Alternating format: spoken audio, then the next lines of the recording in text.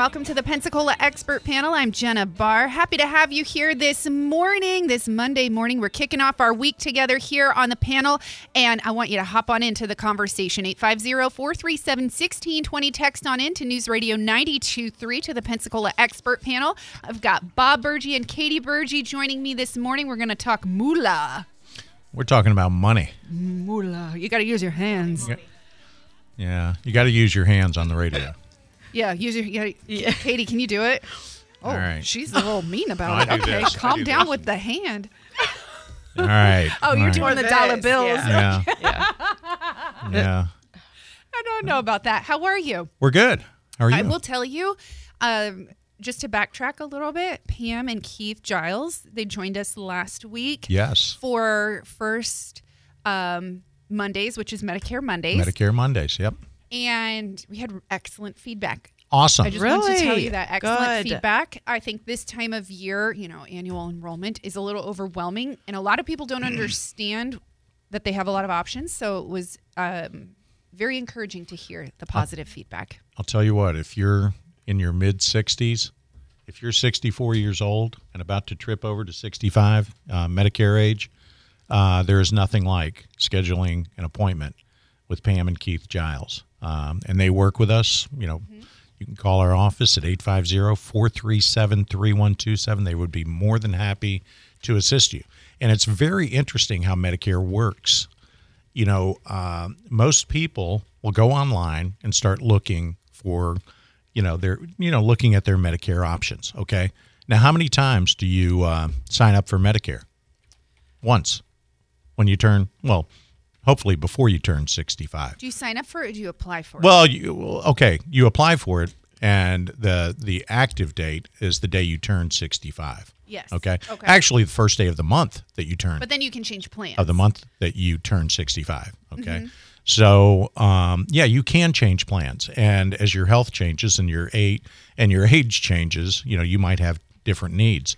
But the interesting thing about it, Jenna, is whether you go online or whether you drive down, Davis Highway to see, and stop in some place that's like a random place. It may be, but let's say it's a captive carrier, like Blue Cross Blue Shield. Okay, right. Just as an example, you're going to walk out of there with a Blue Cross Blue Shield plan, right? Right. So if you go to somebody, an expert in this business, like Pam and Keith, you're going to go in there and you're going to look at the full lineup,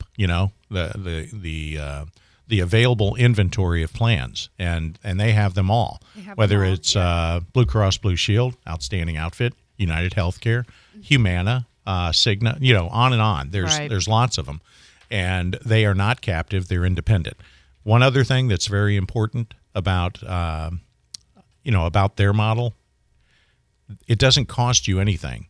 Okay. The plan that you go in will, compensate them accordingly, but it doesn't cost you a penny more. They have just made the decision that instead of having to provide the human capital to provide the consultation, they will be happy to pay, Pam and Keith, a one-time commission, to get you signed up. But it doesn't cost you anything. You might as well go to an expert. You might as well get it right the first time because most people don't. Independent expert. Yeah, somebody that's independent. Okay, nice Medicare plug, right? Yeah, absolutely. You're welcome, Pam and Keith. So Medicare Pam Mondays. and Keith. Do you know what? They're very unusual. They're very unusual because it's always Pam and Keith, not Keith and Pam. No, you can't say it. Don't say Keith and Pam. And it's always Pam and Keith. This sounds weird. The way it should Keith be. and Pam. Isn't that interesting? I can't even say it. Keith and feels dirty. Keith and Pam. Doesn't feel right. So that's Medicare Keith, Mondays. we're sorry. First Monday. First Mondays of the month. Okay. And then, of course, we have Your Money Monday. So you can text in 850-437-1620. We're here on the Pensacola Expert Panel to answer your questions. Okay. Let's get after it. All right. We're talking about year-end tax tips, okay? Some of these are exclusively tax tips. Some are more investment-related. Some are qualitative things like gifting, okay? But I'm going to go through the list real quick, and then I'm going to touch on a few of them, okay? The first, and of course, year-end. You've got to do this before what, Katie? before December 31st, right? Yeah, before year end. Yeah. That's why These it's are called year end. Okay. Hey, can you? I'm going to put you on the spot, Katie. A trick question. Well, it's not a trick question, but there are some things you have to do before year end. Yeah. There are lots of things you can do for 2022 that you can actually do in 2023. Like what? Contributions? Yeah. You can make IRA contributions up till, tax time next year for 2022, because you don't have a crystal ball. You don't know how things are going to shake out until you meet with your tax professional, and they may say, hey, make a $6,000 or $7,000 contribution to your traditional IRA to take a deduction on your 2022 taxes. Mm-hmm. You can do that up until April of next year for 2022. But the things we're talking about now must be done before the end of the year. Okay, so the first one, deferring or accelerating your income. What do a lot of people think is going to happen next year in terms of not next year in terms of taxes, but going forward in terms of taxes, income taxes specifically? I think a lot of people think they're going to go up. That's right. We're going to see an increase. I would be shocked if we don't see our income tax rates go up. Yeah. Right now, and we talk about this on this show, a married couple can make over $100,000. Okay, take their standard deduction, right around $27,000, right? Get down below the $82,000 threshold, and you're paying no more than 12% federal income tax rate on all of your money. You're actually paying 10% on a good portion of it and 12% on the balance of it. But you never pay over 12%, and that's a married couple making over $100,000 per year and taking the standard deduction. That's a gift, but it's going away, right? Yeah. It is going away. But is that at the end of 2023? Is that the end of 2022? Well, we How don't is know. It working? We just don't know yet. We don't know until they come out. When do they the tax come rates? out? Is it after legislation? Or? That's of course. So by April-ish. Well, think about this. You're not going to be paying income taxes. You're not going to be paying income taxes for 2023 anytime this year, right? No. And yes, it will come out. It will come out for next year and years to come next year, okay? But for right now, and it doesn't look like it's going up, considerably or anything, but it will, and it will not only next year, but in the years to come. So, accelerating or deferring your income tax. You would accelerate it if you wanted to go ahead and pay it now, this year. If you think income taxes are going up, and that's a form of bunching, taking your income this year. And but some people, and it's always been the rule of thumb, to defer tax liabilities, right? But if you know income taxes are going up, or if you feel certain, you may wish to realize that income tax this year instead of next. Okay, so that's the first one: deferring or accelerating your income. Consider last-minute deductions, or not last-minute. That's a figure of speech, but sometime over the next 3 weeks, you want to see if you can take some additional deductions. The low-hanging fruit there is charitable. You make some charitable contributions, and you can make some changes. Okay, we've got a question. All right, we have a question. What about RMDs to avoid penalties? Absolutely. And I'm getting to that one. That's actually number 4. Look how our listeners, we've got, they're adding to the list. I like it. Got a Nostradamus in the crowd. What's coming next? I like it. It's like a game. Hit the text line 437-1620. Yeah, 850-437-1620 if you have any questions, comments, or anything you want to add to the conversation. But what about RMDs and how to avoid penalties? Well, how to avoid penalties? First of all, Katie, what are RMDs? Required minimum distributions. And required minimum distributions are required of what type of accounts? Retirement accounts, right? What's the retirement account they're not required of? Roth IRAs. Roth IRAs, our favorite account, right? Okay, so RMDs, required minimum distributions from qualified accounts. You must take them. That's, you know what that R stands for, right? What does the R stand for, everyone? Required. It's not, this isn't an option, okay? Now, let me tell you about the penalties. Guess who pays a penalty if a client doesn't pay their RMDs or doesn't receive their RMDs, their required minimum distributions? Guess who pays a penalty? I'm nervous. The trustee, the custodian of the IRA. Number one, okay? There are penalties all around for not paying it.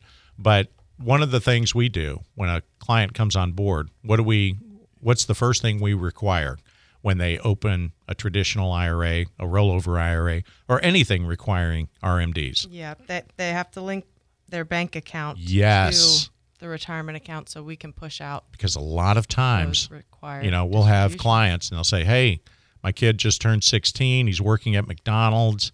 He made $5,000 last year. He probably worked all year and made $5,000, right? But he made $5,000, and I want to make a contribution to an IRA for him, okay? Well, he can make a contribution to an IRA for his son in the amount of how much? $5,000. $5,000, because that's all he made. If he made $5,000, he can make a contribution to a traditional IRA in the amount of $5,000. Hey, he shouldn't even make it to the traditional IRA. It should be to the Roth IRA, right? Right. Because he has no income. But this is just an example. So and then we'll have this IRA through the years. They never add to it. It just lays there. And this is a stretch, but say that 16-year-old becomes 72 years old, and we can't find this individual. And maybe it's grown to 100,000 by then. But we also have people that in their 50s, 60s, they open an IRA, they kind of disappear. They move, let's say they're military, and we have to have that bank account linked because we get in trouble if we don't push out the RMD to that individual into their non-qualified account. So, but more so, you will get in trouble, or you'll get in trouble. Yeah, and the penalty for the custodian or trustee is a 50% of what should have gone out. Yeah. Okay. 50%. You don't want to pay it. Okay, so. Thank you for that call. Now I don't have to do number 4. Required minimum distributions, critical. And you cannot roll them over to next year, right? Mm-hmm. You can't say, I'm just going to take it next year for this year. It doesn't work that way. And that has to be by December? By December 31st. Okay. That is correct. Yeah, okay. So like we said, defer your income or accelerate your income to take advantage of future tax rates or current tax rates, okay? Consider last-minute deductions, end-of-year deductions. The easiest ones to do, you can't just go out and get a mortgage. You can't go buy a piece of property, and, you're not going to do that before the end of the year. Although mortgage interest is deductible, property taxes are deductible up to $10,000. But really the ones you can, I'll use the word manipulate, are charitable contributions that translate to charitable deductions. Also, if you want to get a medical procedure done before the end of the year, good luck getting in, But to the extent your medical expenses exceed a certain percent of your adjusted gross income, they are deductible. Again, we're talking about accelerating deductions, bunching them into this year if your standard deduction can be exceeded by your itemized deductions, all right? So that's a little complicated, but something you certainly want to consider if you're close. The alternative minimum tax, I don't want to get into AMT too much, but for high income earners, pay attention to your alternative minimum tax liability. When I do want to spend a little bit of time on now, as I said, number 4 was pay attention to your RMDs. Make sure you take them before year end. We already covered that. Right. The next one, number 5, is sell investments at a loss to take advantage of to offset your gains with capital losses. Now, of course, there are 2 types of gains, 2 types of losses.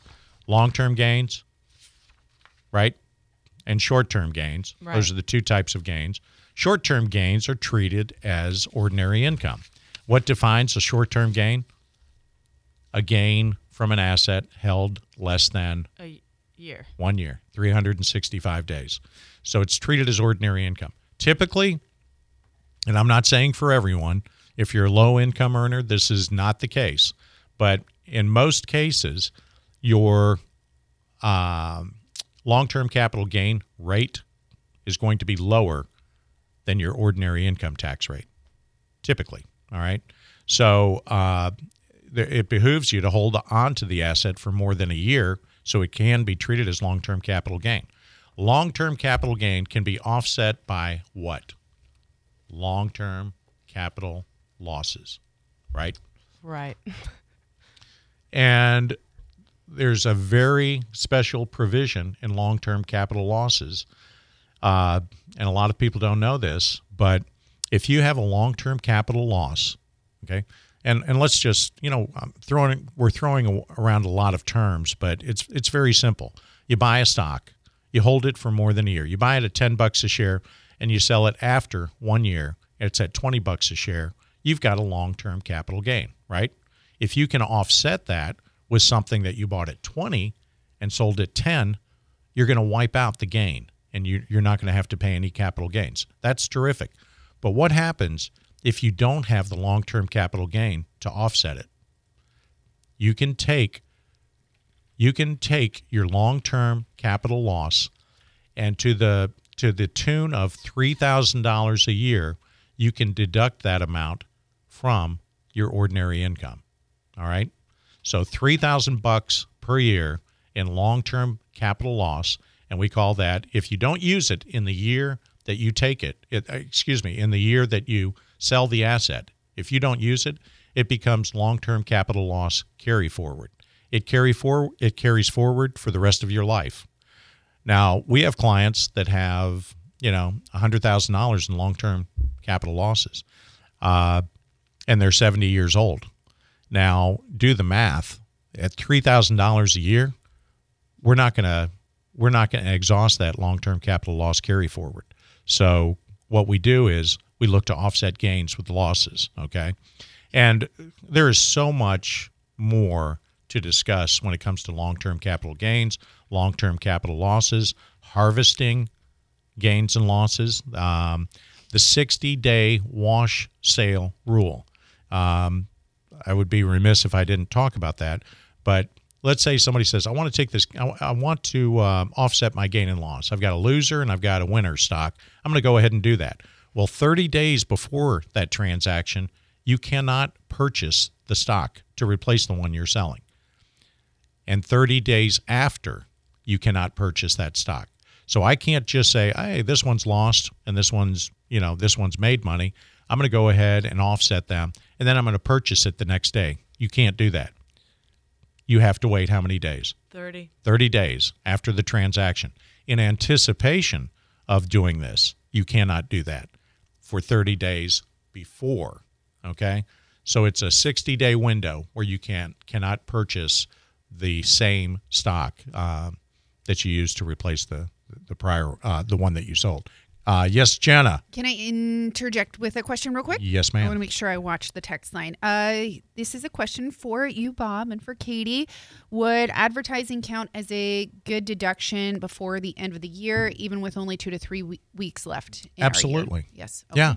You could prepay that. It's a deductible expense, and I don't know how I don't know the organizational structure of the entity, whether it's an LLC, an S corp, or it can be a number of organizational structures, but certainly advertising expenses are deductible. Okay, so there's a lot, and consult with your tax advisor, your investment advisor on these matters. But capital gains and harvesting the 60-day wash sale rule, very important considerations when selling at year end, selling positions at year end. All right. The next one. All right. We've gone through 5. Number 6. is contribute the maximum or as much as you can to your retirement accounts, obviously, right? Right. But guess what? You can do that next year for this year. Yeah, okay? You can do that. Certainly a year-end tax consideration, but you can do it up until April of the following year. Now, look, you can't do it inside your 401k, right? They're not going to play that game with you, right? Right. It's only good in the year that you do it. But you can contribute the maximum, which is $6,000 if you're under age 50, right, to an IRA or a Roth IRA, a traditional IRA or a Roth IRA. And, of course, more if it's a SEP IRA. There's different amounts, but we're just talking about the plain vanilla ones, the traditional IRA, the personal traditional IRA, and the personal Roth IRA. $6,000 per year if you're under age 50. And if you're over age 50, there's what is known as what? Go ahead. Catch-up contribution. Catch-up contribution. And that amount is how much? $6,500? $7,000. It's actually $1,000 added to the $6,000. So if you're over age 50, you can contribute more. By the way, and we've talked about this on this show, that's changing, right? Those amounts are going up. All right, let's get through this. Again, watch your investments that have had a considerable amount of gain that you may want to offset with loss. Contribute the maximum to your retirement accounts. Check your IRA distributions also, and if you're over age 72, your required minimum distributions. Look in on your flexible spending accounts. Some of the flexible spending accounts aren't so flexible. You have to spend some of it down or a portion of it down in the year you contributed to them, okay? Or the balance goes away, right? We all know about that. I also like to talk about a little bit more about charitable contributions, and I know we're winding down, but and we might want to even dive into this a little bit next week. I know, but the charitable contributions, because also Roth conversions. Absolutely, Roth so conversions this year. Consider. I mean, you certainly want to do that, and that's probably one of the things we do most of. We do it throughout the year. And one of the reasons we did it was because the market was so far down earlier in the year. You get more bang for your buck when you're doing a Roth conversion when the market is down in anticipation of it going up. Okay, so anyway, year-end tax tips. Enjoyed it, Jenna. Thanks for having us. Thank you. And we will talk to you next week at 9 a.m. on Monday morning.